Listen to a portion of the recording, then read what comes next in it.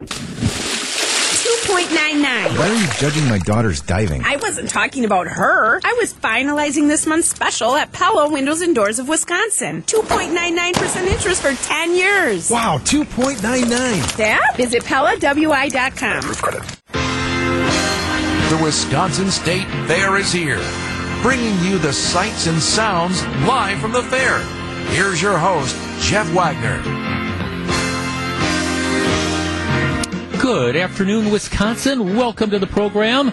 We have, I always say this because it's just between us, but the crowd that assembles outside the program for the Wagner show, I've been doing this for 25 years. It is by far and away the best looking crowd that we draw at the Wisconsin State Fair. So give yourselves rounds of applause. We appreciate that. We're standing 3 deep already. This is wonderful. I'm actually, as I was saying to Steve earlier, I must have started doing this when I was like 10 years old, because this is the 25th year that I have worked from the Wisconsin State Fair. I started in the summer of 1998. Part-time, I was filling in for Charlie Sykes, and Charlie left to take a sabbatical a week before the Wisconsin State Fair. So I had a week in the studio, and then we were out at the State Fair, and we have been broadcasting continuously from the State Fair, with the exception of that 1 year when our management, none of whom is still part of management, decided we don't need TMJ out at the State Fair, and I forget what they did out here, but we quickly realized that was a mistake, and we're out here again. And the really special thing is, for people who come by and look at the booth, this has, for the first time in I can only speak for 25 years, but we've completely renovated our booth. So there's new carpeting, there's an electric sign outside, there's new awnings and all this stuff, and the back is completely and totally different. The carpeting, well, like I say, I can only speak for 25 years, but the carpeting had not been changed in 25 years, and now it has been completely and totally redone. Because if that carpeting could talk, I know it would have a whole lot of stories to tell. 1 year, it was really, really hot, and this is back when John Green worked, and he did the show after mine. And John had come here, and he'd walked around the State Fair in like 100-degree heat or whatever. So I walk into the back room, and there's Jonathan Green. It appears like he is unconscious, laying on this awful green carpet that we had. And I'm wondering, okay, do I do mouth-to-mouth resuscitation? Do I kick him? How do you kind of bring him back? But he was just kind of resting, and he must have been extremely tired, because otherwise there's no way you would have laid on this 25-year-old carpet. But we are completely refreshed. We're here for a couple more days, so if you're coming out to the State Fair, do what everybody's doing right now and stop by and say hello. I try to come out during the breaks and say hi, because I really do appreciate you listening to the show. As we have been talking about, I got back last evening. Yesterday, I got off a cruise ship in Vancouver, British Columbia.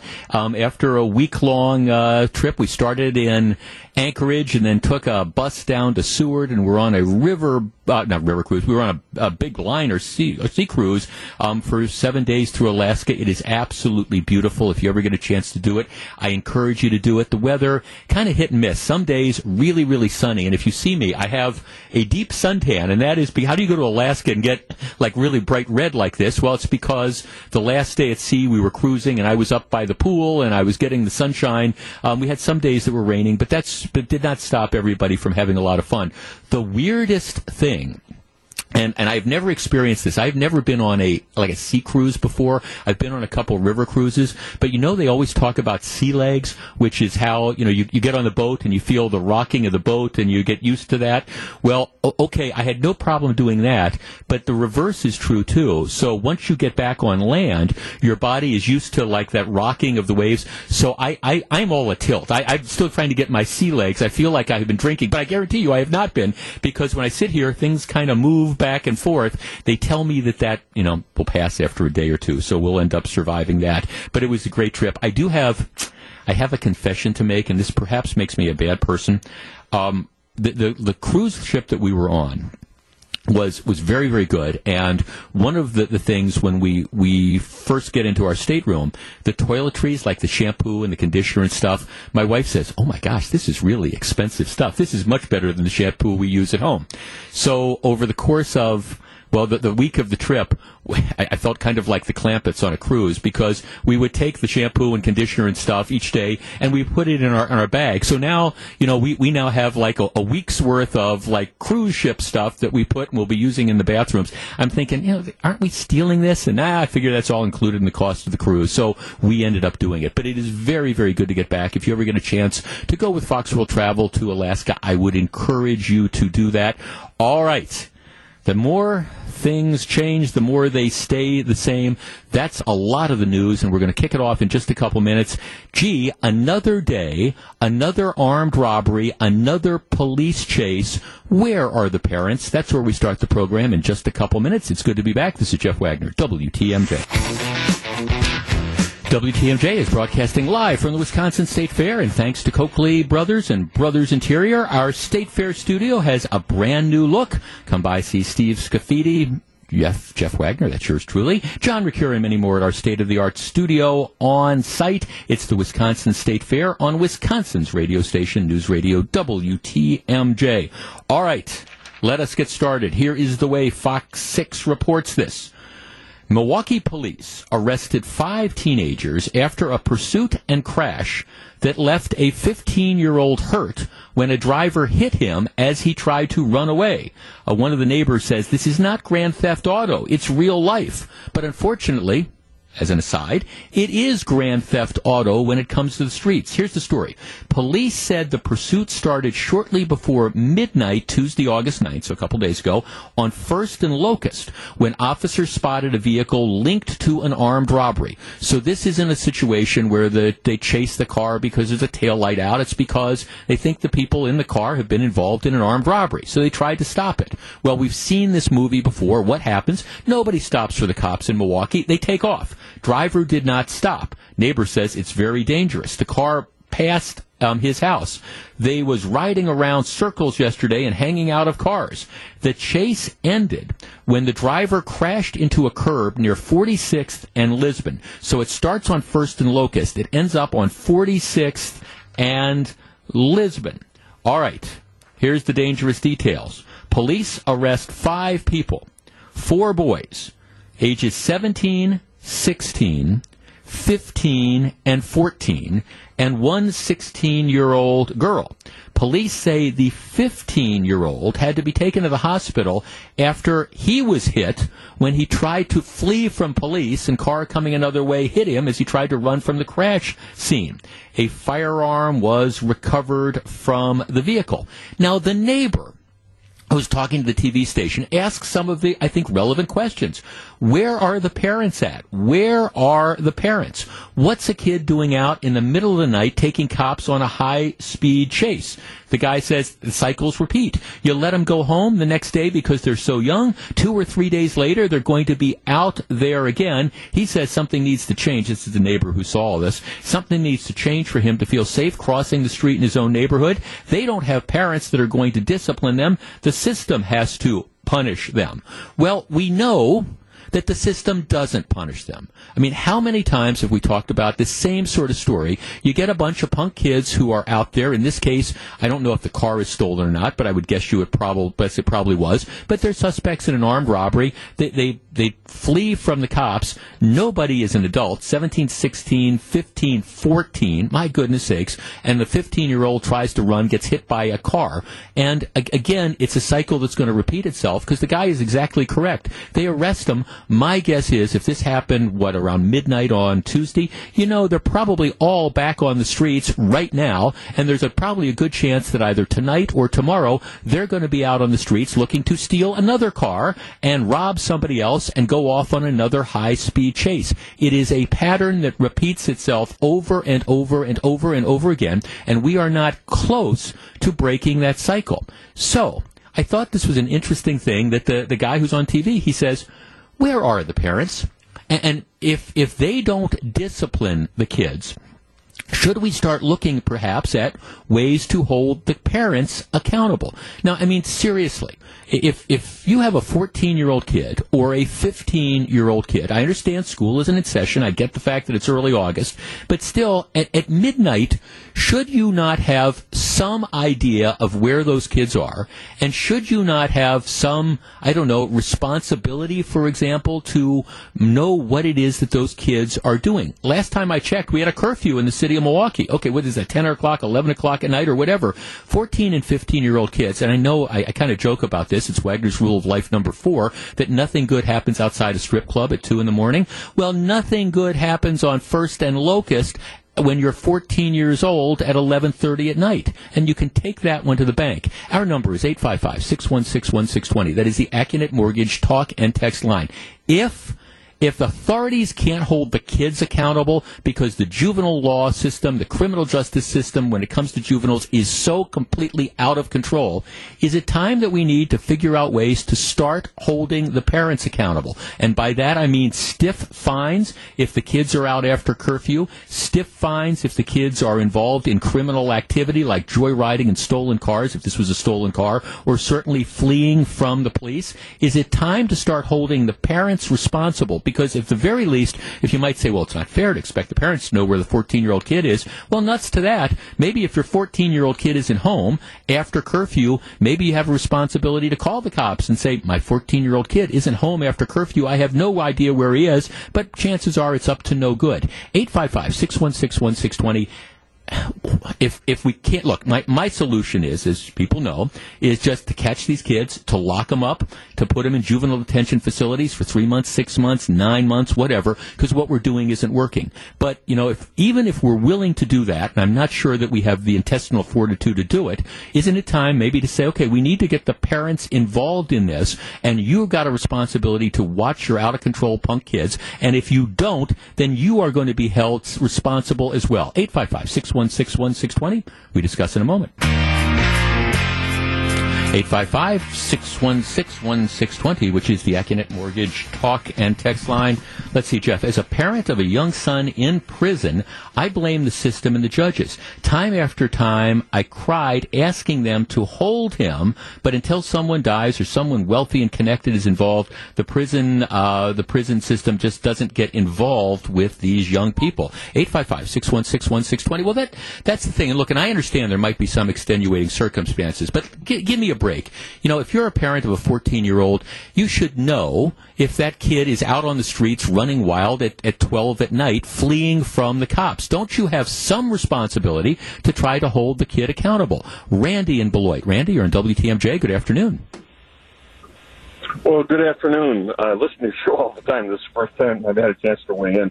I got a little bit of a story.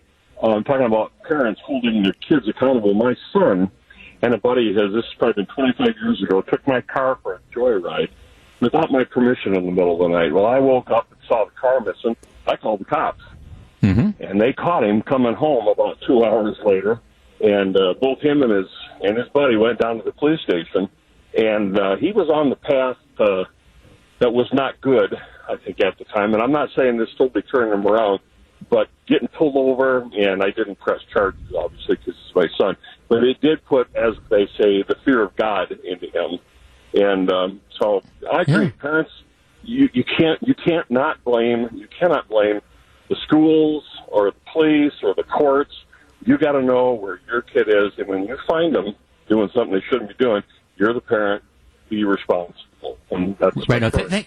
No, Randy, thanks for the call. I appreciate you joining us. And I guess, see, that's always been my point. I don't sit here and look, I understand kids do stupid stuff. I get it. I understand that. And I'm not saying that every time somebody does something stupid, for example, you take dad's car and you go on a joyride, that means you get, sent away to juvenile detention for 2 years. But let's understand, this is not Mayberry anymore. This is not what's going on. You have kids who are out there committing serious crime after serious crime, armed robberies, fleeing from the police, stolen cars, and they are doing it with impunity because the system does nothing to them. They know that. This is not a path that is going to lead to good stuff. It's just not. And there has to be some way, I think, to hold parents accountable for letting their kids run wild on the street. Look, I'm getting a couple texts from people who are saying, well, what if dad is in jail? Oh, okay. What if mom is all screwed up on drugs? Okay. In that case, then where are social services? If you are in prison or you are so screwed up on drugs that you can't figure out that you got to hold your 14-year-old accountable if he's off, stealing cars and driving at high speeds and leading cops on police chases, then you shouldn't be the parent. Then we should be taking the kids away from you and getting them, I don't know where, but if you can't manage your kids because you are so out of control or so drug-addled or, you're in prison yourself, that's the example I'm getting, then take the kids away. Then we need to be aggressive. But we're not doing anybody a favor by allowing these kids to just run the street with impunity. And this guy who was talking on TV is absolutely right. I will bet you dollars to donuts that of these 5 people that were involved in this high-speed chase, okay, if it was 2 days ago, by the close of business tomorrow, all of them are going to be out of jail, and they will be looking to steal other cars or rob other people over the weekend. Look forward to it. John on the north side. John, you're on WTMJ. Good afternoon. Hi, good afternoon, Jeff. Glad you're back, man. We miss your voice. Thank you, sir. Appreciate it. I don't understand. You can't discipline your kid. If you whoop them, they're going to call. If you spank them or whoop them or whatever, what my mother done to me, we got the whoopings, So we got D's in school, so because we was afraid of that whooping. But now, if you holler at them too loud, they call a 911 and they come and take you to jail. They're more interested in putting you in jail than they are doing something for their kid. Well, right, John, and again, you're not doing the kids a favor. I think we're doing the kids a favor by giving them chance after chance after chance, and the truth is, all that does is embolden them. Hey, you steal a car, you lead cops on a high-speed chase, nothing happens to you. When you're out 3 days later, what are you going to do for fun? I'm going to steal another car and lead the cops on a high-speed chase. It's a game out there in parts of the city, and there's no winners in it. There's no winners at all. So, John, in my day, if you done anything. Okay, thank you. No, John, thanks for the call. I appreciate it. Yeah, I get it. You were using the phrase whooping. Well, we don't do that, and I guess we don't do that anymore.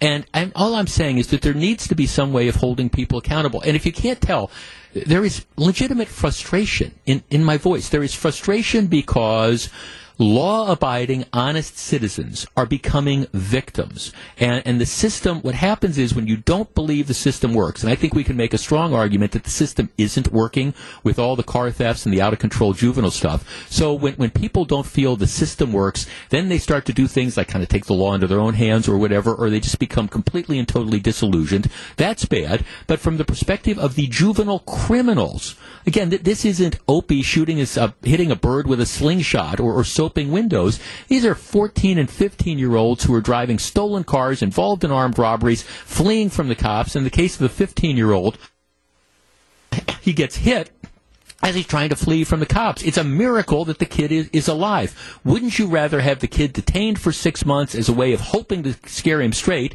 as opposed to in the morgue? Isn't that the better, superior choice? And for everybody who's been a victim of one of these punks and the juvenile car thefts and stuff, don't you want to see stuff like that happen? But we're not at that point yet. We need to dramatically change the juvenile justice laws. We need to do exactly the opposite of what Tony Evers wants to do when he wants to reduce the prison population by 50%. We need to detain more people as a way of protecting the rest of us and discouraging this type of crime. And until we have a sea change in attitude, nothing's going to change on the street. Welcome back. We're broadcasting live from the 2022 Wisconsin State Fair. Stop off and see us. Wisconsin's radio station is, as I said, broadcasting live from the Wisconsin State Fair.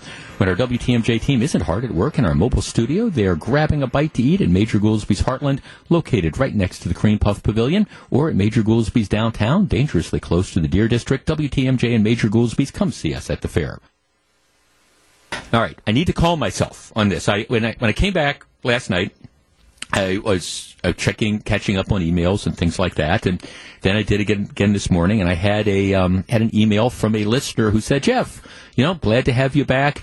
You might not have seen this on television last night, but there has been yet another fire at the Northridge Mall. Now, let me just kind of review the bidding for people who might not necessarily have lived here as long as many of us have. In the 1980s, the Northridge Mall, and I grew up on the North Shore, grew up in Glendale. First there was Southridge, and then a few years after Southridge, they built the Northridge Mall. It was a thriving mall. I mean, I remember Northridge's heyday. You had Boston Store, you had Gimbel's, you had a J.C. Penney's, you had a Sears. It was a huge, active mall. You had movie theaters with 6 theaters there. You had all sorts of restaurants. You had shops. It was vibrant. Then you had a ring outside the mall that was vibrant as well with restaurants, and there's a big Toys R Us store. And then across the street, Northridge is located, roughly if you think of 76th and Brown Deer Road. Then across the street, there were thriving stores and restaurants as well. It was a big deal. It's where I hung out when I was a kid. Well, what happened is Northridge, for a variety of reasons, the neighborhood changed. Some people don't like to hear that, but that's part of what happened.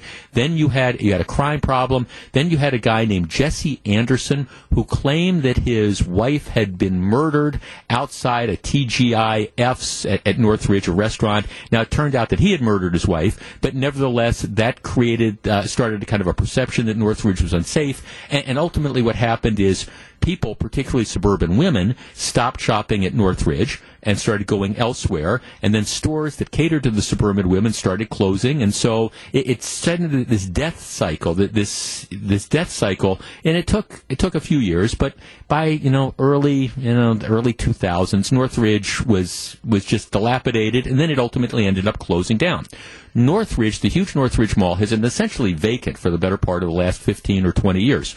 A few years back, several years ago, it was purchased by this Chinese operation called Black Spruce Enterprises.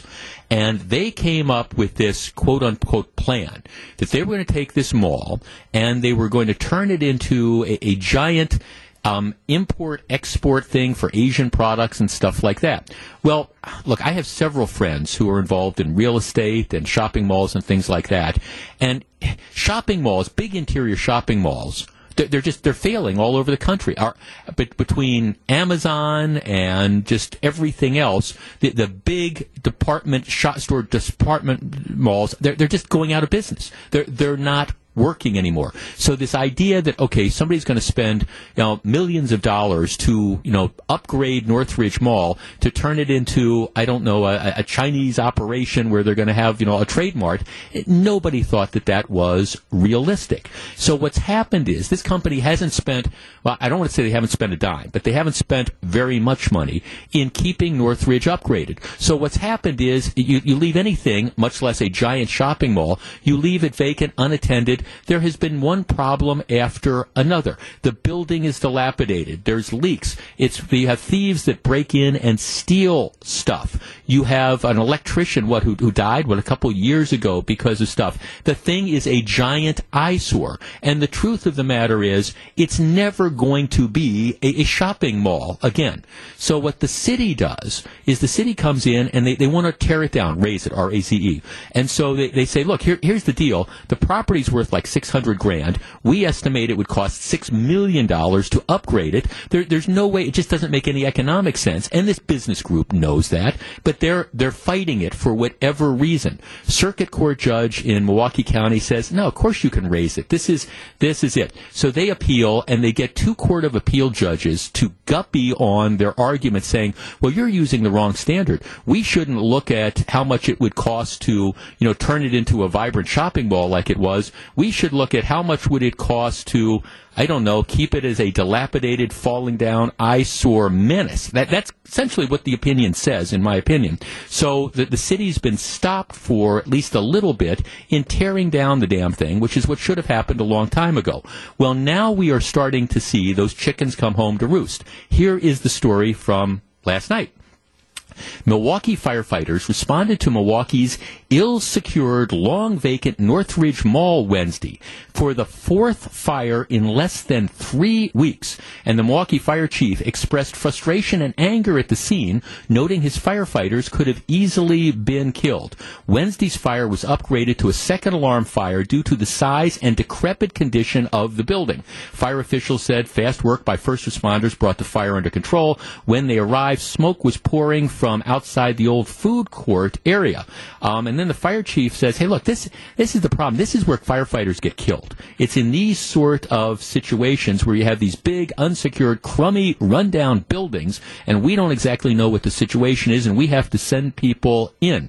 Similar incident happened back on July 19th. The fire was arson. The damage was estimated at approximately $200,000. Let's see. The fire chief said his firefighters reported it was one of the hottest fires they had ever seen. Fourth fire at Northridge Mall in over 3 weeks. Additional fires on July 16th and the 24th. On the 24th, someone gained access to the unsecured building and then lit the place on fire. Get this. He says the whole rest of the northwest side is without emergency coverage right now as we're out here putting out fires in a pile of rubble. These men and women have to go into this building repeatedly, putting their lives at extreme risk because this has not been properly secured. The fire chief said the old mall should have been razed, that's torn down, a long time ago. It's unacceptable. The building has not been properly secured. Something has to happen. There's nobody maintaining the property. There might be an owner on a piece of paper, but that's not the same. Not when my firefighters' lives are at risk. I'm over. I'm done. No smoke depression detectors or fire suppression systems in the building, something he called wildly unacceptable. You think? He said, we are breaking every run total record in the Milwaukee Fire Department has ever had, and now we've got to come out here because the owner won't secure the building at tremendous risk to my firefighters. And then it goes on to talk about this Black Spruce Enterprises, who's been fighting to keep this dilapidated building that they own in existence, but they refuse to maintain it. Here's what's going to happen. If this thing is not torn down, you're going to have firefighters that die. You're going to have other people that end up dying. It's going to be the responsibility of the owner. I cannot imagine a situation anywhere else in the state of Wisconsin where you could have a dilapidated building, no fire extinguishers, no smoke detectors, that burns not once, not twice, not 3 times, but 4 times, and you don't do anything to it. And you don't do it. And I don't really fault the city. I fault actually 2 judges on the Court of Appeals that came up with this, what I think is a wackadoodle theory to not allow the building to be torn down. But I also fault to that extent the owners of this place that have created a major safety hazard in a big part of this town. And you know what? Mark the tape. The fire chief is absolutely 100% right. Unless this building is torn down, and like torn down right now, somebody is going to die. 855-616-1620. That is the Acunet Mortgage talk and text line. I think it is way past time to do anything we need to do to level this building, period. Or maybe the next time the thing burns, maybe you just kind of stand around on the outside and contain it, as opposed to trying to go in and, I don't know, put out a fire so somebody can burn it down 2 nights later. 855-616-1620. That's the Acunet Mortgage talk and text line. We discuss in a moment. 855-616-1620, which is the Acunet Mortgage talk and text line. Once again, we're broadcasting live from the Wisconsin State Fair. If you can't tell my frustration with this is now the 4th fire at Northridge Shopping Center in the last 3.5 weeks. It should have been torn down years ago. Everybody in the city knows it. They're trying to do this. Right now, they've been blocked by a circuit court decision. But the frustration, and I share the fire chief's position, somebody's going to die. They have to send these firefighters in to keep putting out these fires. It is a very dangerous situation. You have this giant eyesore that is out there. It is a safety hazard. It is a public nuisance. It is a menace. And by the way, it's doing absolutely nothing for the economic value of the city. Now, we can argue about what you're going to do with Northridge once they tear down the structures. And I think maybe light industrial, some people have some other uses for it. But first, we've got to get past this notion that this Black Spruce company that claims, we're going to turn this into a giant trade mart or something. Give me a break. That's never going to happen. 855-616-1620, which is the Acunet Mortgage talk and text line. Let's go to Aaron in Milwaukee. Aaron, you're on WTMJ. No, Aaron. Aaron? Already. Hi, Aaron. Good afternoon. Yes. Hi. You're on the air. Hi. Hi. Aaron, go ahead. You're on the air. Oh, thank you, Jeff. Hey, first, I just want to tell you thank you for covering this, and thank you for putting the proper emphasis on this that this deserves. This is an absolute outrage. I don't oftentimes get too far out ahead, but I was struck to my core last night that this just continues, and we are now playing games with my firefighters' lives. And just to be clear, Aaron, you're Aaron Lipsky, Milwaukee Fire Chief. So I appreciate your passion on this as well. I mean, some people might say you're overreacting, but you really aren't, are you? No, I would invite the people who might say that I'm overreacting to come put on some fire gear and let's go see what this looks like all the time. I would argue that people who advance such positions have absolutely no idea what they're talking about. I've been doing this for 25 years. My firefighters are exhausted. My firefighters are at tremendous risk for nothing more than words on a page in a ruling somewhere. And if this is not proof positive of the absolute need for this building to disappear, I mean, I really don't know what else society is at. What more might be needed? You know, this is now 4 in 3+ weeks. What might be needed before we can get people to agree this is a immediate and urgent and large safety hazard? And I'm asking that question. Go ahead. No, Chief, let me, and I think that's extremely fair. I have, as you might expect, dozens and dozens and dozens and dozens of texts that are pouring in. And if I could summarize a lot of the questions, it's why don't they just let it burn? and I don't mean to be flip about that, but that's a question. Do you have to go in? Is it possible just to let it burn?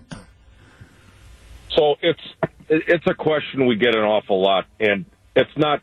First off, it's not in our DNA, but second off, strategically and tactically, these fires are not starting themselves, Jeff. And as much as I'm sure there's all kinds of cynical retorts to this as well, but as much as we may find it distasteful that we would expend an ounce of energy for the people who might be lighting it or screwing around in this building, we still must protect them as well. And so we know when we arrive and there's smoke coming out that someone was in there. We have to expend as much energy for people we may find distasteful or doing criminal things as we would for anybody else. And I know that probably just created a tweet storm. That's fine. Our job is to protect all people. Right. The building was the estimates were it was worth like $600,000 before all the fires. My guess is, not having been in there, but being familiar with that, my guess is after a couple monster fires like you've had over the course of the last couple weeks, to the extent that there's anything really salvageable in that building, it's probably all over. Am I correct? That is correct. The inside of this place is not really any real estate agent's dream as far as trying to sell. Right. Chief, the other thing that I guess I find mind-boggling about this whole story is you were making reference to the fact that there's no fire suppression device. I'm not surprised, but there's no sprinkler systems, there's no fire suppression, there's no smoke detectors, there's no nothing. I guess I just can't imagine any building in Milwaukee that could get away with that, much less as a large dilapidated structure like Northridge. Are there really no smoke detectors and no fire suppression systems in there? There's nothing. We have to bring it all. First off, somebody has to notice the smoke coming out of the building, and it does take some time for that pressure and volume to build up, and then for someone to happen to notice it. The closer we get towards fall and winter, when it gets dark earlier, you add some nighttime sky to it, it gets harder to be noticed. So that's the first problem. The fires are going to continue to get more advanced. The second problem is that, no, there is no inborn fire suppression, so we have to lay hundreds and hundreds and hundreds of feet of fire hose, and we have to do this in a manner that affords us an opportunity to escape if this thing starts falling on us. So it's tremendously labor intensive, and the reason we exist is because things go wrong, right? That's the reason you have a fire department. We arrive in all cases to try to find a solution, and we take pride in that. But now 3, 4 times, and as the longer this thing stands, the more it's going to keep going. We have a Department of Neighborhood Services that has done fantastic work attempting to pursue this from the standpoint of let's get this thing brought somewhere near a code. It's in shambles right now. Chief, I hadn't even thought about the possibility of a collapse, but yeah, I mean, that's a multi-story mall. I guess, I mean, anytime a firefighter goes into a burning building, you're taking a risk, but yeah, who knows what condition that is in. The possibility of collapse seems to me to be incredibly high. Well, and I will tell you this much, that we put a little bit of time and energy in between the first and second and third incidents out there to refamiliarize ourselves, and let's just make 100% certain we're squared away. And we've discovered the roof structure has been not largely, but many portions of it have been covered over with a very flimsy material where skylights once existed or some sort of repair was attempted. And when you throw a rubber roof membrane over that, it's impossible to a firefighter, or invisible to a firefighter. Yeah. And this exact scenario, thank goodness we were able to discover this in advance, but now that prevents us from doing vertical ventilation, which allows us to help the firefighters inside. It's just a big circle. So, Chief, where do we go from here? I think I can pretty much guarantee you that everybody that hears about this story shares your frustration with this. Is this going to just continue to keep happening? I mean, what needs to happen next? Well, what needs to happen next is we need to get ourselves on a docket for an emergency order so that this building can be officially declared, a nuisance property, and we can raise the property. I have been told we do have apparently a court has cleared a spot on a docket for Monday, and I look at that and I go, that's 4 days away here. That's a long weekend for us. To me, this just strikes to the heart of why am I not sitting in a courtroom testifying as you and I are talking? That's where I am with this. Well, Chief, I appreciate it. I don't control that. Right. I can only advocate for it.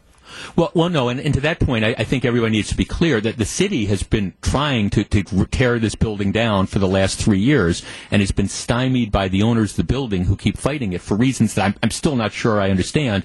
And now, as the building has continued to deteriorate, now it's in a situation where you have firefighters in the city of Milwaukee who are putting their life at risk for people who are going in and burning down this building. And Chief, I'm out here to stay fair, and everybody's listening to you, and everybody's nodding their heads that, something has to happen. So I appreciate you calling in, and I appreciate the discussion. And believe me, you have the complete 100% support, I think, of everybody in the city that something needs to be done before something really bad happens to one of your firefighters.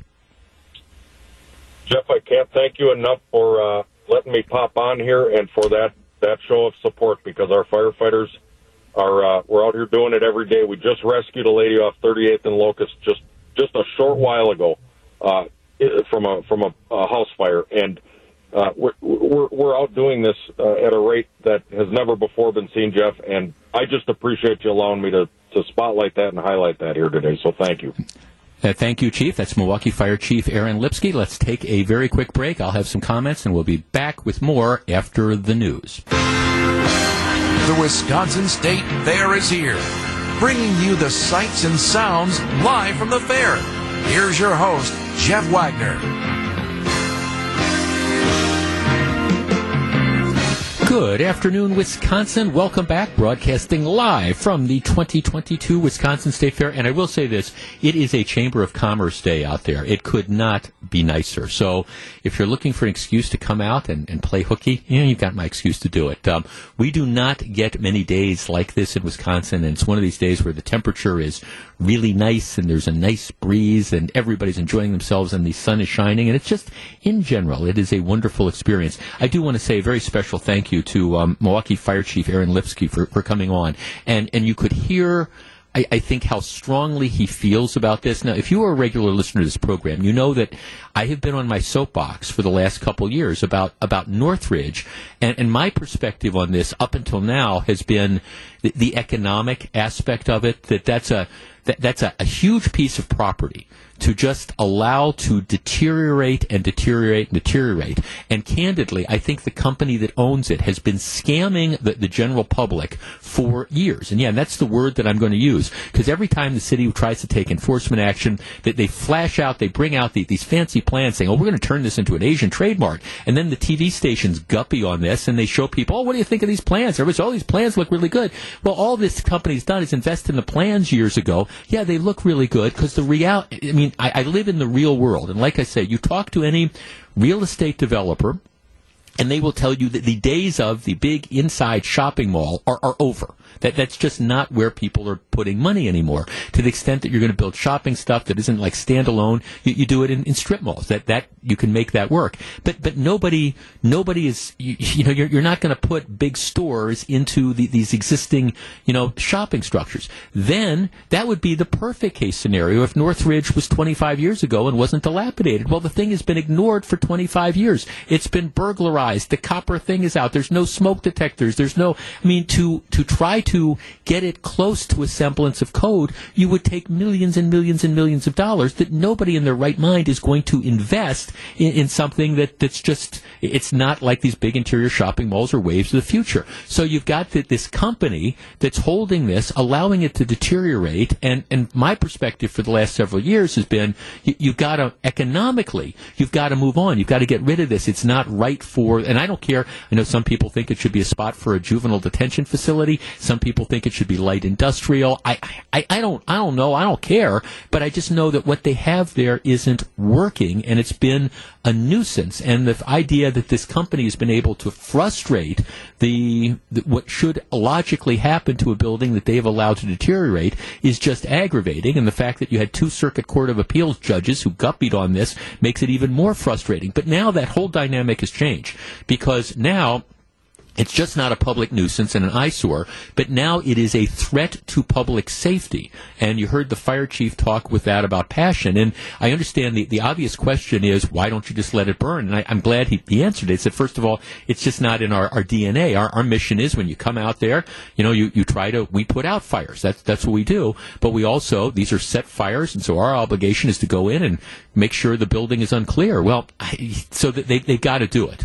Although I understand on one hand you want to say maybe you just kind of set up a ring around this, contain it, and let the darn thing burn and have the whole problem solved. But I understand why it is that they can't do it. And I'm glad, I hope there is an emergency hearing. But like he says, even an emergency hearing, who knows what's going to happen over the course of the next couple days. This has gone from an economic matter to a matter of life and death. And the other frustrating thing about this is, the fire chief says, when you've got a building like that's, second to a multiple alarm fire and stuff, you're pulling all your resources. So somebody else that's got a problem somewhere else, that fire truck isn't going to be able to respond as quickly. This whole thing is completely and totally, absolutely 100% unacceptable. This is a bad company that has been allowed to get away with being a bad company, and it's time for, at least when it comes to their behavior with regard to Northridge, it's time for that to change. This building needs to be torn down. It needs to be torn down right away, and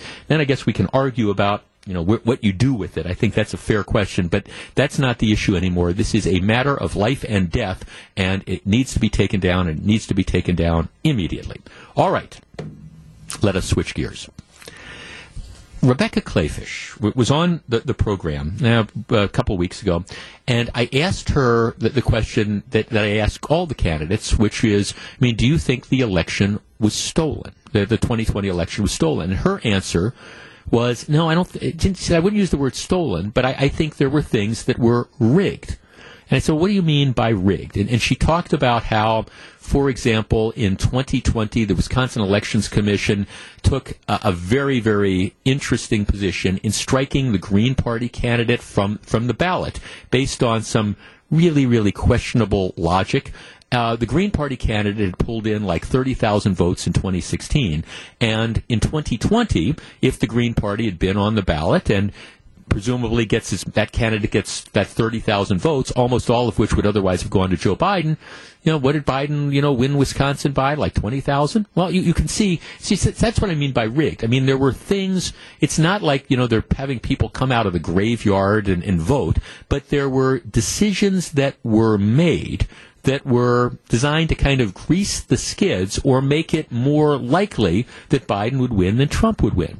This is another example of that I think deserves attention. And I will tell you about it in just a minute, and we will discuss. Stick around. Welcome back, broadcasting live from the State Fair. So follow me on this. If you ever see the initial CTCL in an election contest, that refers to the Center for Tech and Civic Life. This is the Zuckerbucks group. This is a left, and this is by their own admission, a left-leaning group that was formed in 2012 with donations from a bunch of big lefties, and it's designed to impact American elections. It got a big boost in 2020 when Mark Zuckerberg put in millions and millions of dollars, and it is not illegal to give. That's been the determination. I think it should be probably, but it's not been illegal for like these left-wing groups to pour tons of money into giving them, for example, to local election officials in order to juice turnout. Now, in Wisconsin, what happened, and I'm not suggesting this was illegal, I'm just suggesting I think it should be, is a disproportionately large amount of money went into the heavily Democratic areas of the state. Wisconsin geographically is Republican, but there are huge enclaves of Democrats in Madison and Milwaukee, and to a lesser extent in places like Racine, which is very, very heavily Democratic, even though Racine County isn't. The money, in my opinion, was spent disproportionately in areas to try to turn out the vote in heavily Democratic areas, and it worked in many respects. So here's what they're doing in Racine, what they did before. The Zuckbucks group, the CTCL, provided Racine almost $1.7 million in multiple installments. One of the things they decided to do with the money was to take about $225,000 and purchase a quote-unquote mobile voting precinct. In other words, this van. And the idea is what they will do is they will take the van. So instead of you having to request your ballot from City Hall and them sending you your ballot and you returning it, or you having to go to vote in person, what they do with this van is they drive around the city of Racine, which is largely Democratic. They announce, okay, this is where we're going to be today, and you can come to our van and you can vote. In other words, we are going to bring City Hall to you. You don't have to worry about drop boxes. We're going to drive the van around to all these various locations, and we're going to have this kind of like mobile voting day. Now, first of all, I don't think there's any way in God's green earth that this is legal under the state law. Secondly, it shouldn't be legal because what it does is it gives a disproportionate advantage, in this case, to Democrats, because it's not like Zuckbucks went to every municipality across, every county across the state to do a mobile van. It went, okay, we're giving Racine $1.7 million. They carve out $200,000+ for this mobile van that other communities don't have. So given the fact, and if you don't think people knew this was going on, I'm sorry, again, duck your shoulder when you fall off the turnip truck. The idea was, we're going to pour this money into these heavily Democratic areas, and then we're going to use them, in this case, for a let's make it easier to vote. Well, okay, I get that, but should it be easier? Should you be able to have a mobile election van that's essentially kind of like an ice cream truck that drives, I'm overstating a little, but just a little, that drives to different locations and parks and parking lots and says, hey, come out and vote here? Should you be able to do that in Racine and not be able to do it in Manitowoc, because Manitowoc doesn't have the $225,000 to buy the mobile van, or not be able to do it in pick some other community across the state? And when Rebecca Clayfish was talking about things being rigged, I think that's what she was referring to, that this idea that we're juicing the ability we're making it easier for people predominantly in heavily Democratic areas to vote than we are in other areas by pouring these resources into them. If Racine County has a van that can drive around and essentially be the ice cream truck of mobile voting, here, the good humor man is here, come out and vote. Every other county in the state should be able to do that. But they can't, because they didn't all get $1.7 million in Zuck bucks. So it's a disproportionate advantage given to some of these communities who got more and more of the money and were able to do that. That's one of the reasons, I believe, why this shouldn't be allowed in the first place, why it should be illegal. I don't think it is under the law, but it should be illegal. I do think, and the Wisconsin Institute for Law and Liberty, WILL, has just filed a lawsuit challenging this practice, because they're arguing it has nothing to do with the mobile voting, the truck itself, and how it was purchased. They're arguing that the state statute doesn't allow you to essentially drive City Hall up and down the streets like you're selling ice cream sandwiches and pick different spots to vote. That, you have to go in to vote, and there's a process for requesting the ballots and things like that.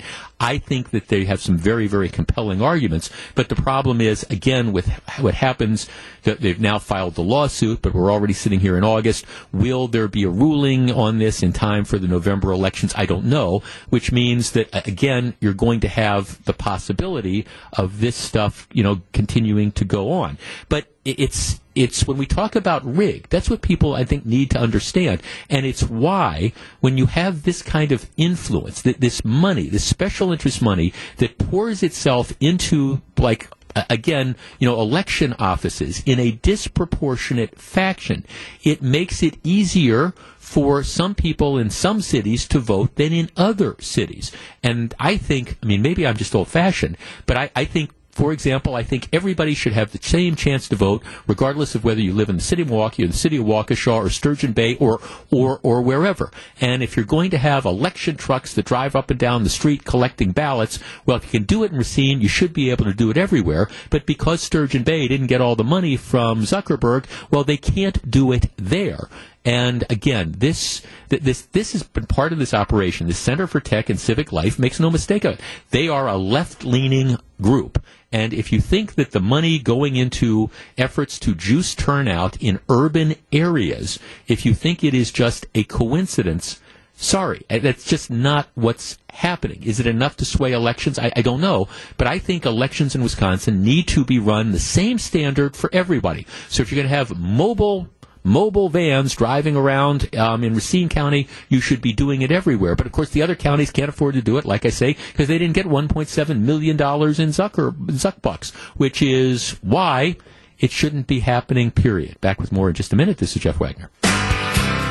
We are broadcasting live from the Wisconsin State Fair. It's so interesting. The one and only David Gruber just walked by. He's out here at the fair. Before that, my former law professor, Tom Hammer, who was in the DA's office years and years ago, he and his wife, Patty, walked by.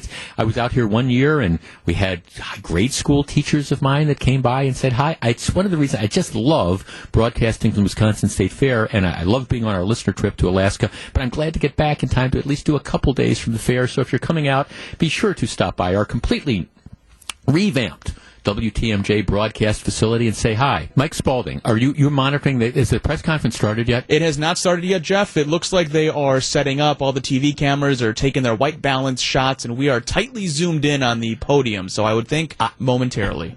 Well, will you do me a favor, since I'm out here at State Fair, kind of working blind, would you, let me ask you to stick around for a couple minutes and let us know when that kicks off, because I am curious to cover it. Let's cover the first few minutes of it, because they haven't said whether it's about the Trump search warrant from a few days ago or whether it's, we don't know what it's about as of yet, right? Yeah, correct. We don't know really anything. They just said Merrick Garland's going to talk and left the statement at that. I would have to assume, right, Jeff, if you're the DOJ, why would you do a press conference about anything else right now and not mention what happened on Monday? I agree with you, Mike, but we live in different times. Okay, we're going to take a very quick break. If the press conference starts during the break, we'll cut in. Otherwise, we'll see where we are when we come back in a couple minutes.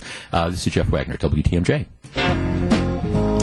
The coaches, the athletes, the volunteers, and, of course, the joy that comes with it all. That's what you get with Special Olympics Wisconsin. Join our very own Vince Vitrano as he leads our next WTMJ Cares effort. On August 22nd, you can bid on items that benefit Special Olympics Wisconsin. Just text the word CARES, C-A-R-E-S, to the AccuNet Mortgage talk and text line to get a link to the great items that will be available. WTMJ Cares is sponsored by Gruber Law Offices. One call, that's all. As I just mentioned, Dave Gruber just walked by a couple minutes ago. We were classmates at Marquette Law School a number of years ago, and he's one call, that's all, and I'm the guy on the radio. But it goes back. All right, we are awaiting the Merrick Garland press conference.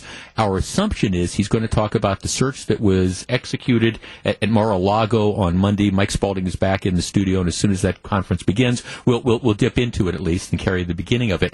I will tell you this. I was on a cruise ship, in Alaska, so the entertainment and news options were kind of limited.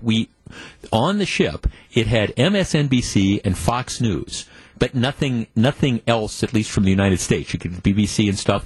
And it was sort of interesting because when the news of the search warrant at Mar-a-Lago broke, I spent like a half hour watching Fox News, and then I switched over and spent a half hour watching watching MSNBC.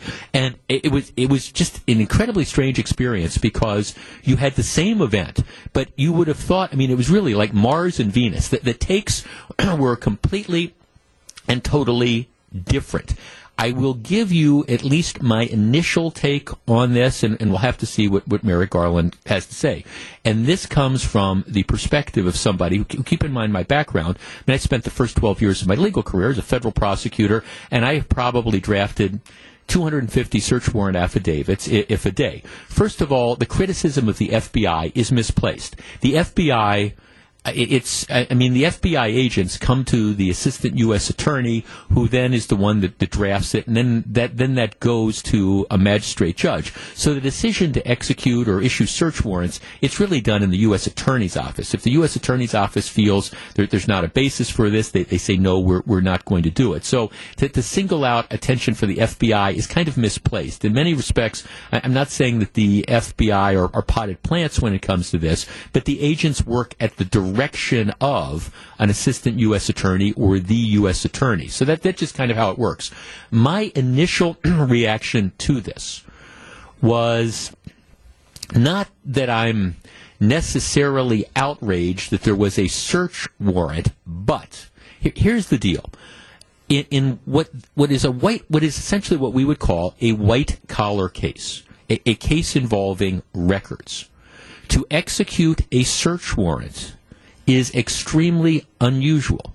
Typically you do search warrants when it's a drug dealer and you think they've got heroin in the house, or you think there's guns or there's money or things like that, stuff that you have to get because if the people there know that you're onto them, they will move them or they will destroy them. That's why you have the FBI raids and the SWAT teams going in. It's because, generally speaking, it's because of the nature of the crime. It is, in my opinion, extremely rare to issue search warrants in white-collar cases where what you are talking about is documents. Normally the way this is handled, especially in cases where the other side, the person that's being investigated, knows that they are subject of investigation, what typically happens is in my case, the lawyer for the Department of Justice, the assistant U.S. attorney, that would be me. You call up the lawyer for whoever it is that you're investigating and say, I've got a grand jury subpoena, and I'm going to send it over to you. These are the records we need, and this has to be produced in front of the grand jury in 30 days or whatever. And if those records aren't produced in 30 days, then what you do is you go in front of a judge and you ask for a contempt finding or something like that. That's the way it's normally handled. As a general rule, in white-collar cases, you do not let's send out the FBI and bang on the door and do search warrants without notice. I'm just saying that is unusual. What makes this even more unusual is that you're doing it with regard to a sitting president. And let's understand that is a former sitting president, former president. That is a very, very big deal because, especially given our highly politicized nature, it does raise questions. Not whether you got probable cause to get the documents, probable cause to believe that he's got records that are still there, but the question is the method of, instead of just saying, okay, this is what we want to get orders, etc., we're going to, figuratively speaking, kick in the doors and we're going to take them. That is a very, very rare step in most white-collar cases, number one. And number two, it is unprecedented when you're dealing with a former president. And they didn't do it, with Hillary Clinton's records or anything like that. There's ways that you have of getting them back. So my big question with the idea of transparency is less about what's the probable cause to get the search warrant, but more, why are you using this very, very aggressive tactic? It's like, if you will remember back into the investigation that was being conducted into, the question was there illegal cooperation between special interest groups and political campaigns, the whole investigation of Scott Walker back then. And you will remember when you had a couple political advisors, political consultants, wake up at 6 o'clock in the morning in the State Department of Justice under this bogus investigation that was being run by John Chisholm, that they're greeted by armed agents banging on the doors at 6 o'clock in the morning and going in and seizing computers and records like that. These are unprecedented things when it comes to, again, white-collar sort of cases, because typically, especially in a situation like that, the records are readily available. But it was done in Wisconsin a few years ago as a way, I think, clearly to try to intimidate the various potential witnesses. Hey, we're the state. This is what we can do. We're going to come in. We're going to do these raids at 6 o'clock in the morning, and we're going to take all these documents. It's not, could you get probable cause for them, although I think there were some questions about, what happened later on with the representations that were made to get the search warrants. But it was more like, it was the technique. It was, why do you do this?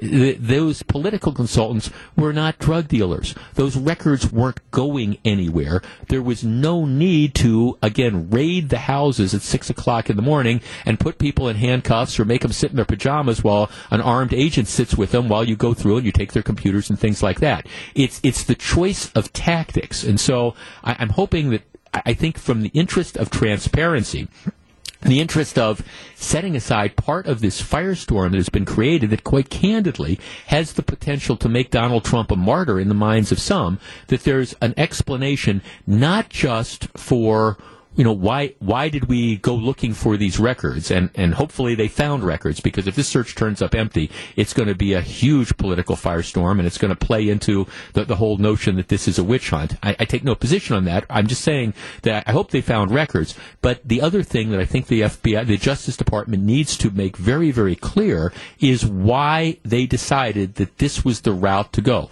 Why do you have 30 FBI agents show up and bang on the door with a search warrant of a former president? Why did they need to do that instead of using the techniques that you would typically use when you are handling what, again, I'm describing as a white-collar case? Was there any real fear? I don't know what these records are, what they're looking for, but was there any real fear that Donald Trump was going to destroy these things? I mean, seriously, that's why you go in a lot of times. I mean, to the extent that there's a need to break in the doors, figuratively speaking, in a white-collar case, the only time you would do it is if you thought that there was a legitimate chance that these documents are going to be destroyed. And that's why you need to preserve them as evidence. I mean, is there really a legitimate choice or chance that was going to happen?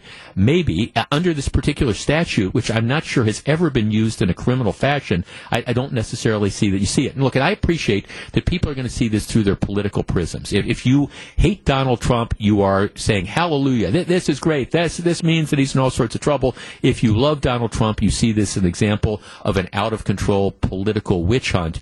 I think it's too soon to make that call, but I do think the Justice Department has explaining to do about their choice of tactic. And again, we were awaiting the press conference with Attorney General Merrick Garland, but we don't know for sure what he's going to talk about, but hopefully he will address this. Back with more in just a minute. This is Jeff Wagner.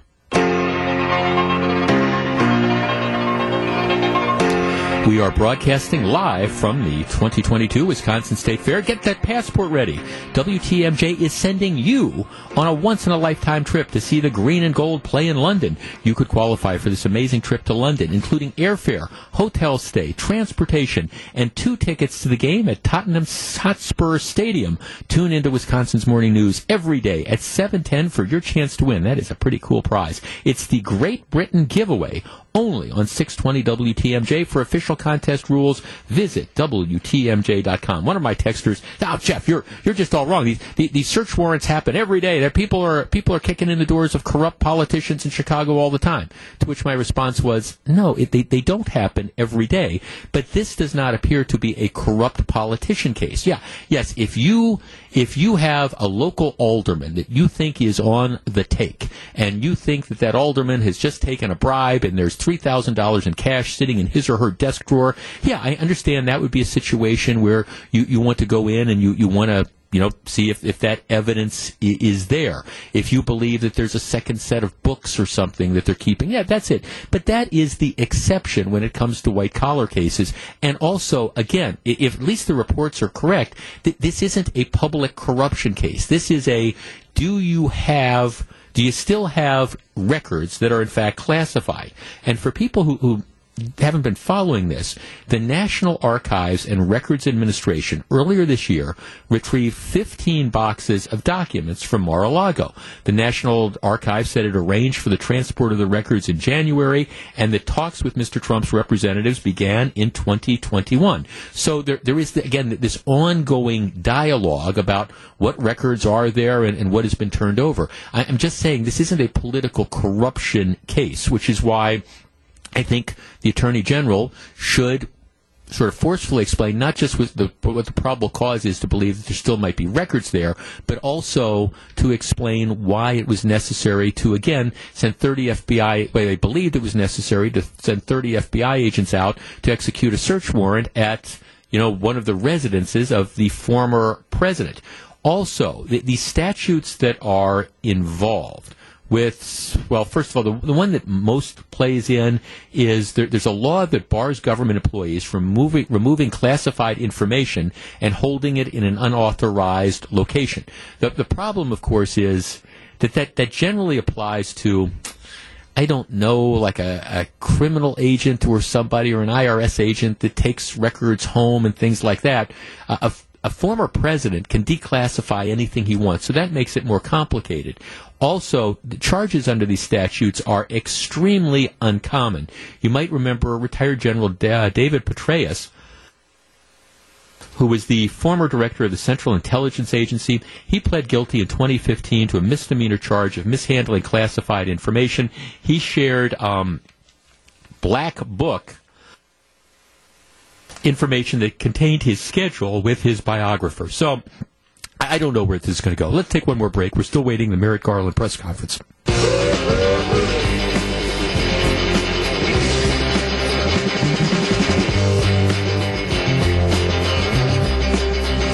High inflation, recession threats, and a parade of bad news. It's enough to make you lose sleep. It's no secret many Americans are worried about the state of the economy.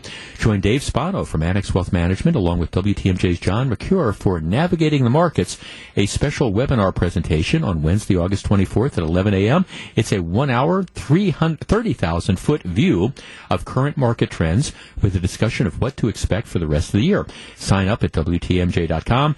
Navigating the Markets from Annex Wealth Management and 620 WTMJ. We are broadcasting live from the Wisconsin State Fair, and just so the folks outside the fair know, I just resisted the urge. You had turned around and you were taking a picture standing there. I had this desire to go photobomb you, but I decided to just pass on that. I had a desire to kind of get myself in the picture. If you can hang on for 5 more minutes, I'll come out and we'll take a picture where I can be part of that. But there we go. We're getting a thumbs up on that. So they were taking a picture. It was a nice family and all. I'm thinking, I could pop up in the back and, take care of it. So, but we'll end up doing that. We're still awaiting the Merrick Garland press conference. And again, I'm getting all these kind of hostile texts on this. I'm simply trying to give you a reasonable and relatively balanced approach, something that you don't get on like MSNBC and you're not going to get on the Fox News channel about, what's going on here. And that is, to me, it's not so much, again, whether or not there was probable cause, if this really was about record stuff, that Donald Trump still has some classified records at Mar-a-Lago. The issue to me is, again, why it is that there's a choice of doing a search warrant, why you do that. And again, some people are objecting to you're calling this a white-collar case. Well, yeah, it is. It is a white-collar case. That's what this is. So why you're choosing to do that when you typically don't do something like that in other kind of cases. If this was a public corruption case, I would see it differently. If this were obviously a criminal case where you're talking about a drug deal or something like that, I would see that differently. But this isn't. In the next hour of the program, again, while we're still awaiting the Merrick Garland press conference, I do want to comment a little bit on the election. This is the first time that I've been back to talk about it, and there are very, very clear contrasts. There's no question. In Wisconsin, we are going to be at ground zero an electoral thing. The election between Mandela Barnes and Ron Johnson presents voters of the state with, I think, about as stark a contrast as you can. Mandela Barnes is way, did I say way to the left of Joe Biden. He is the defund the police, abolish ICE, do everything we want with the Green New Deal and all sorts of other stuff, and Ron Johnson isn't. So it's going to be that this real Wisconsin will have an opportunity to decide, where they want to go. The same thing is true with Tim Michels and Tony Evers. Tim Michels, I think, presents about as stark a contrast to Tony Evers as you can possibly imagine. And how Wisconsin voters choose, that'll be the determination. One of the surprises, I admit, from primary night was the fact that the primary election involving Robin Vos was as close as it was. He won over a primary challenger who was endorsed by Donald Trump by about 300 votes. The thing, and I sent out a tweet from Alaska because I felt so strongly about this. I've known Robin Vos for decades. And this idea that, Robin Vos is a traitor, Robin Vos is a Republican in name only, that's just crazy. I was struck by how crazy that is, all because he won't sign off on trying to decertify the 2020 election, which is a complete and total non-starter. But yet they were able to get enough people whipped up that, he almost ended up losing the primary. That would have been a travesty. And I do hope for Republicans we can kind of move on and Republicans can kind of unite around the election, the things that are going to really move the needle electorally in November, as opposed to obsessing over things that can't happen like the 2020 election. The Wisconsin State Fair is here, bringing you the sights and sounds live from the fair. Here's your host, Jeff Wagner. Good afternoon, Wisconsin. Welcome back, broadcasting live from the Wisconsin State Fair. Our outdoor mic does not work, or they pulled it out, so I can't. Normally, I would open it up and I would say, "Hey, give us an applause," because I don't want people to think that we're not really broadcasting from the Wisconsin State Fair and this is something that's all made up. But no, we are out here. Was talking to Jacob and Madison, and I got to take a family photo with people. I love being out at the State Fair. I will say, and I mentioned this at the start of the show, this is kind of this weird feeling because I've just gotten off a cruise ship. We were on the ship for like 8 days, and they tell this story about sea legs where, you get used to the rocking of the boat, and I had no problem with that. Starting when we got back last night, I have the reverse thing. I still feel like I'm on a boat. I'm kind of like bouncing back and forth, and the thing says it'll be better in a day or so, but I really haven't been drinking, but I'm walking around and feel like the room's moving and stuff like that. It will, in fact, get better. All right, let me offer a couple comments on what Merrick Garland just said, and then I'm going to open up the phone lines. We're going to take some calls on this. I call BS on a portion of what he said. And again, I'm trying to be rational about this. As he said correctly, normally, as I was saying for the last 20 minutes, normally in what I am calling white-collar cases, it's not a case of political corruption where you think that there's like $1,000 hidden in somebody's drawer. It's not a drug dealer or something like that.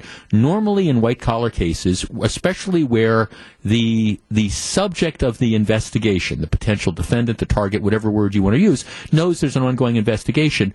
Normally what happens is that the attorney for, in this case, the government, calls up the attorney for Trump and says, all right, these are the records we need. Here's a grand jury subpoena. You've got X time to produce them. If you don't show up on the date scheduled, then I'm going to go to a judge and I'm going to get a contempt order or something like that. So that's what typically happens, and he acknowledges. So he said less intrusive means are normally used, but in this case, that was not the factor. Okay. Here's the thing, and it's my big beef right now, which is in order to get transparency, instead of like what they need to do is they need to make the search warrant affidavit public ASAP. Here is the way it works for people who don't know. And I'll go back to the days when I was a federal prosecutor. I want to search somebody's residence. I, working with the FBI agent or the DEA agent or the customs agent, whoever, we draft up, it's the attorneys that draft it up. I would draft up the affidavit based on information that the agent would provide me. The agent and I then make an appointment. We go in front of a federal magistrate. It's normally a federal magistrate. Those are like junior judges. They're not federal judges that are appointed by presidents and confirmed by the Senate, but they're judges that are hired by the federal judges to do more mundane sort of work, but search warrants are one of the things. So me and the agent make an appointment. We go up. We sit in front of the magistrate. The magistrate reads the affidavit, and then if they have questions, maybe they want more information or whatever, but then ultimately signs off determining whether there's probable cause for search warrant. Fine. Then what happens is the agents go out, they execute the search warrant. They show up at Mar-a-Lago, they go in, and they take their records. The search warrant itself, the cover sheet, but not the affidavit supporting the search, that's left on the scene. So you know that, okay, this was in fact issued. Then what happens is that the agents who have collected the whatever it is that they were looking for, whether it's dope or guns or money or records or whatever, they have, I believe, up till 10 days, but it doesn't have to be as many as 10 days, to make what is called a return. What that means is they then have to go back to the magistrate that issued the search warrant. And there's a document, and they have to list all the stuff that they took. So that's it.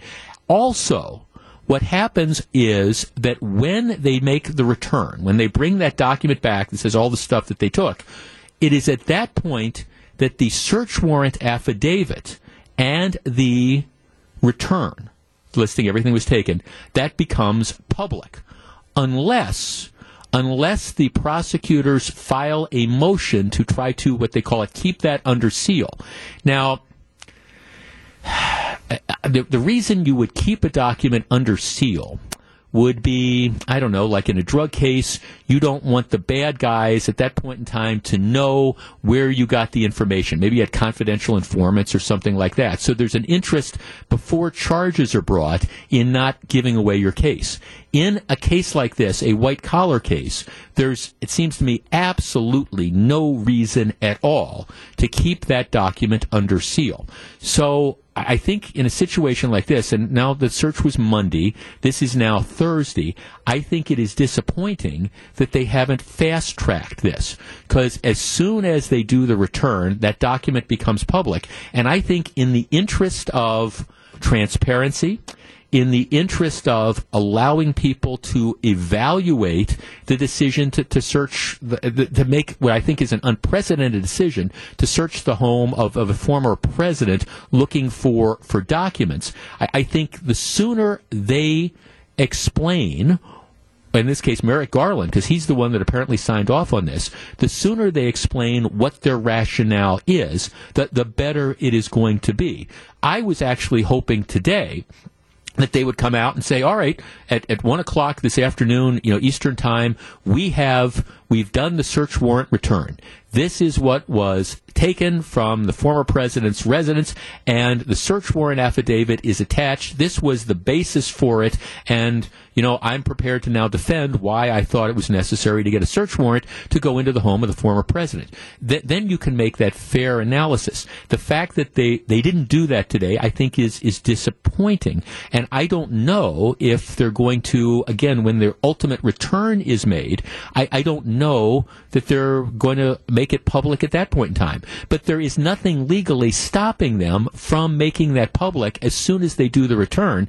And I guess I'm thinking, if I was the Attorney General and I had this kind of a volatile case going on, and I had all the different types of people who were saying these different types of things, and I believed that I was in the right, what I would have done is, I don't know, as soon as I had those 30 FBI agents come back, I would have said, okay, here's the priority, and this is what we're going to do. From the moment you come back into the office, we are going to start cataloging. I don't care if I need 100 agents. We're going to start cataloging all the documents that we have taken as a result of this search. We are going to get that return done, because you don't.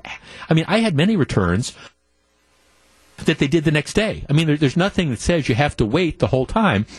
You can make it a priority, you can get the return done, and then you can release it. I would have, if I was the Attorney General, I would have made it a priority to get that information ready and to be back as soon as possible at the office of the magistrate and to allow this document to become public. Now, again, I'm not in a position to say whether it was warranted or unwarranted. It is, I think, unprecedented, and maybe there's a good reason for it, maybe not. But the sooner the Department of Justice comes out and gives the basis it had for searching the former president's office, the better it will be. And until he does that, simply, well, trust me, it was okay.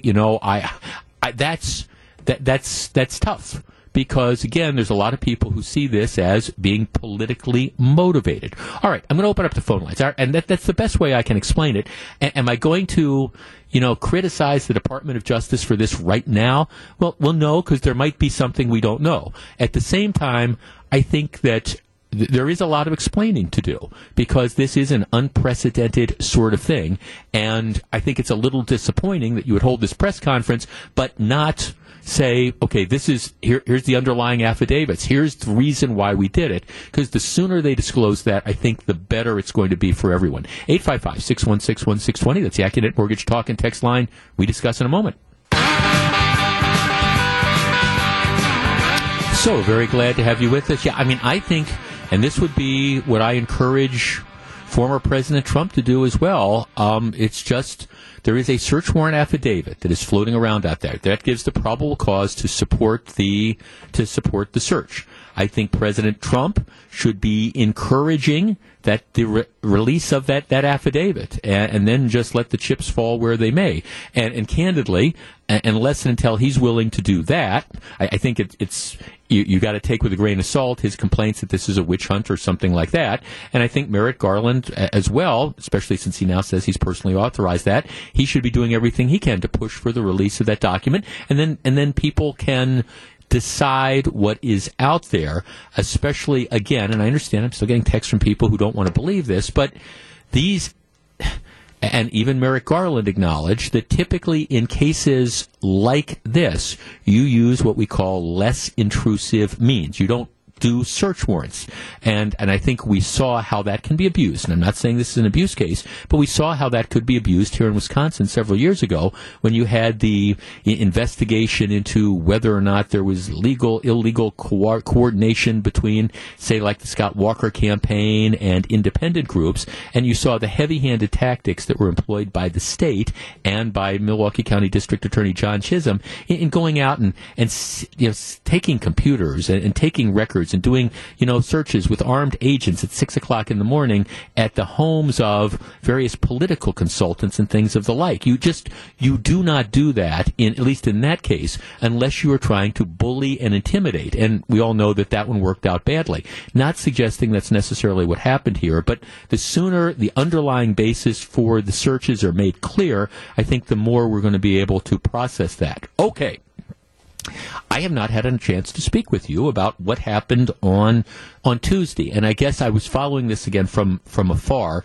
The only, I guess, real significant surprise, I would say, on a major level, and I don't know if it's a surprise, but I think most people would have said that the Republican gubernatorial race between Rebecca Clayfish and Tim Michels was a toss-up. I mean, some of the later polls showed that it was within 1 or 2 points, and as it turns out, Michels won by a slightly larger margin than that, and it was a clear victory. I mean, it's not like it was 75-25. It was a close, hard-fought race, and at the end of the day, Tim Michels emerges. And as I was saying all during the course of the campaign, from a policy perspective, try as I might, I really couldn't find any significant difference between Rebecca Clayfish and Tim Michels. In other words, while their styles might be a little bit different, when you ask where they are on policy issues, they were pretty much the same candidate. I don't think there was any major disagreement between the two of them, which would have said, oh, this one's going to be pro-life and this one's going to be pro-choice. No, it wasn't that case. So Tim Michels, who is, of course, the Fond du Lac businessman, comes through the primary. He put a lot of his own money into the race, and unlike, say, Alex Lasry, who put even more of his money into the race and didn't even make it to the election, Tim Michels and the ads and his backstory that he presented, his positions on the issue, were enough to carry the day. And again, my guess is that the Michels campaign, they're not going to go dark. This isn't going to be like the Republican Senate primary a few years back, hotly contested. Tommy Thompson ends up winning. He was running against Tammy Baldwin. He ends up winning, but has no money, and he's off the air for the better part of a month, and by that time the race is pretty much over. That's not going to be this case. I mean, I expect that Michels is going to hit the ground running. I think if you're not seeing TV ads now, and I really haven't had a chance to watch TV in the 18 hours I've been home, but if you're not seeing TV ads now, you're going to be seeing TV ads soon. You're going to be hearing the radio ads as well. So our number, 855-616-1620, that is the Accunet Mortgage talk and text line, Republican or Democrat. My question is this: how do you feel about the fact that the race is now going to be Tim Michels versus Tony Evers? Is that going to give people enough of a choice? What is this gubernatorial race going to look like? If you're a Democrat, do you feel good about it? If you're a Republican, do you feel good about it? Where do you stand right now as we're approximately, less than 2 months away from the election? August, September, October. It's almost 3 months away from the election. 855-616-1620. Your reaction to what happened on Tuesday in the governor's race, we discuss in just a moment. We are wrapping up. It's actually my first day at the Wisconsin State Fair. We have had an incredibly attractive crowd stopping by to watch the show. I'll be out here tomorrow from 12 to 3 as well. So if you're coming out to the State Fair and the weather looks like it's going to be great, please be sure and stop off and say hi. I love to go out. I've been part of some group photos and things like that. That is always a pleasure. It's also kind of interesting to sort of watch my past walk by. Like I said earlier, one of my former law professors, who was a great assistant district attorney back in the day as well, walked by, said hi. Okay, this is my first chance to talk with you about the election. Of course, the one contested race was the race for governor. I mean, I understand the big time ticket races. I'm at some point in time, I guess we'll talk about some of the down ballot races as well. 855-616-1620. That is the Accunet Mortgage talk and text line. A number of people are commenting about the Michels Evers race. And I guess it is the split. Again, depending on your perspective, I think there's a lot of people who are Republicans who are excited about the Michaels candidacy. And like I say, this isn't one where if you supported Rebecca Clayfish, there's no reason not to support Tim Michaels. There's just not. From a policy perspective, as near as I can tell, they're pretty much identical. So to me, as I've been saying all during the primary campaign, it's mostly about, to me, the decision of voting was about kind of an individual style and things like that.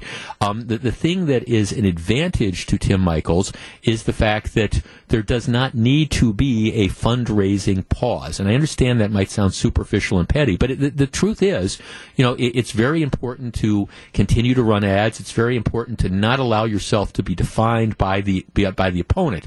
In other words, there's already all sorts of Democratic interest groups that are out there running negative ads against Michaels. Well, you can't let those go unanswered. You have to respond, and the Michaels campaign is going to be in a position to do that immediately.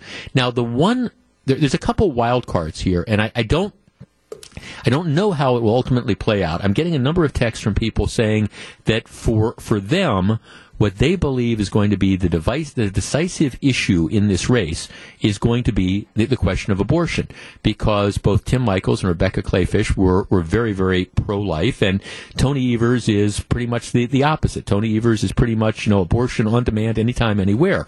And so at some point in time, as I have argued, Wisconsin, I believe, is going to have to grapple with this issue. And I apologize for, in my opinion, making too much sense on this situation, but this is just the reality. Abortion is legal in Michigan. It's legal in Illinois. It's legal in Iowa. It's legal in Minnesota.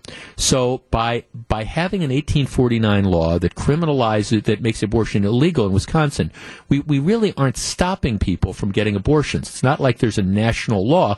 All we are doing is making it more difficult for people who want to get abortions to get abortions, namely people of lower economic means. But it's not to say that they can't travel somewhere to get it, which is why I firmly believe that we can't allow ourselves to become an island, and there needs to be some common sense of approach to this. And I think the legislature is going to have to deal with that at some point in time. Now, I understand that Tony Evers is pretty much, I don't want to support anything that puts any restrictions on abortion. And as a matter of fact, the woman who's running, who's now is lieutenant governor, she specifically refused to say that she would support a restriction that limited abortion to the first 20 weeks. Can you imagine? I mean, elective abortions after 20 weeks? That's just flat out barbaric. The flip side is, I think, from the Republican candidates, you got to recognize that I think most people in the state, I understand there's people who feel strongly about this issue on both sides, some believing there should be no restrictions at all. 8 months pregnant, you want to have an elective abortion, you should be able to do that, and others who don't believe that there should be any abortions at all. But I think most people are sort of in the middle on this. There is a support of abortion rights, but recognizing that there needs to be limits, because at some point in time, the right of the baby begins to outweigh the right of the mom. Now, I don't know where that limit is. In Mississippi, it's 14 weeks. In Texas, it's 15 weeks. But I think ultimately that's where the legislature needs to get. How they get there, I don't know. But that abortion is clearly a decisive issue. Mark in Central Florida. Mark, you're on WTMJ. Good afternoon. Well, thanks for taking my call, Jeff. I'm kind of thinking that you're looking about the gubernatorial race in general now that Tim Michaels is the Republican nominee. I've listened to you just talking a lot about abortion. Abortion is one issue that may fire up both sides to a certain extent, but there are a lot of other issues out there. And primary to that issue is the ability of people to hold a job, pay their bills, feel safe in their own community, not have to deal with people they've never seen before flooding in to the tune of 2.5 or 3 million illegals that they're talking about since President Biden has taken office. These are all the issues besides abortion. I don't see how abortion is really going to rile up. That'll bring certain more people on both sides to the table. And yes, I agree with you. At a certain point, that conglomeration of cells becomes a human being. From what I understand, after 4 to 6 weeks, the so-called fetus starts to have brain activity and heart activity. Well, to me, after that point, yeah, I appreciate it. Thanks. I'm sorry. It's my own fault because I got a number of texts saying that, abortion is going to be their driving vote. I agree with you that I think there's people who feel very, very strongly on both sides of the issue, and I think they tend to even themselves out, and that's ultimately going to help play out. I also agree with you that if I am Tim Michels, I'm moving away. I'm not talking about the 2020 election anymore. I'm talking about exactly those things that you were talking about that I think people care about. I mean, what are the voting issues right now? Well, depending on where you are in the state, crime is a huge factor that people are concerned about. The whole public safety issue. I'm talking about the level of taxation. I'm talking about inflation. Now, I understand gas prices are coming down a little, but I'm not going to celebrate at $3.60 gasoline. I'm sorry. Talk to me when it's back to $2.50, and then maybe we can have that discussion. But it goes back to me to the whole idea of, remember Bill Clinton when he was running in 1994, where they said it's the economy, stupid. That's it. Don't get distracted talking about other stuff. That is going to be the challenge, I think, for the Michels campaign, to focus in a laser-like fashion on those various issues: public safety, the level of taxation, job security. What can we do to attract young people? What can we do to keep our retirees here so you don't have this huge drain where everybody turns 65 and they take their pensions and they move to Tennessee or Florida or some low-tax state? What can we do to keep our senior citizens here full-time? Those are the challenges, and those are the things that I think, what I was going to say, move the needle and motivate people to go out and vote. And so I hope we don't get distracted on again, these sort of peripheral things that are out there. If the Michels campaign is able to run a focused campaign highlighting a couple of the main issues, I think they have a very good chance to succeed. If they end up getting distracted, it's going to be a different thing. But I'm going to tell you something. I've not been more excited between that and the Barnes-Johnson race. As a political commentator, I have not been more excited to have the opportunity to comment on races in a long, long time. It's going to be a bumpy ride. Fasten your seatbelts, and we'll be here to discuss it.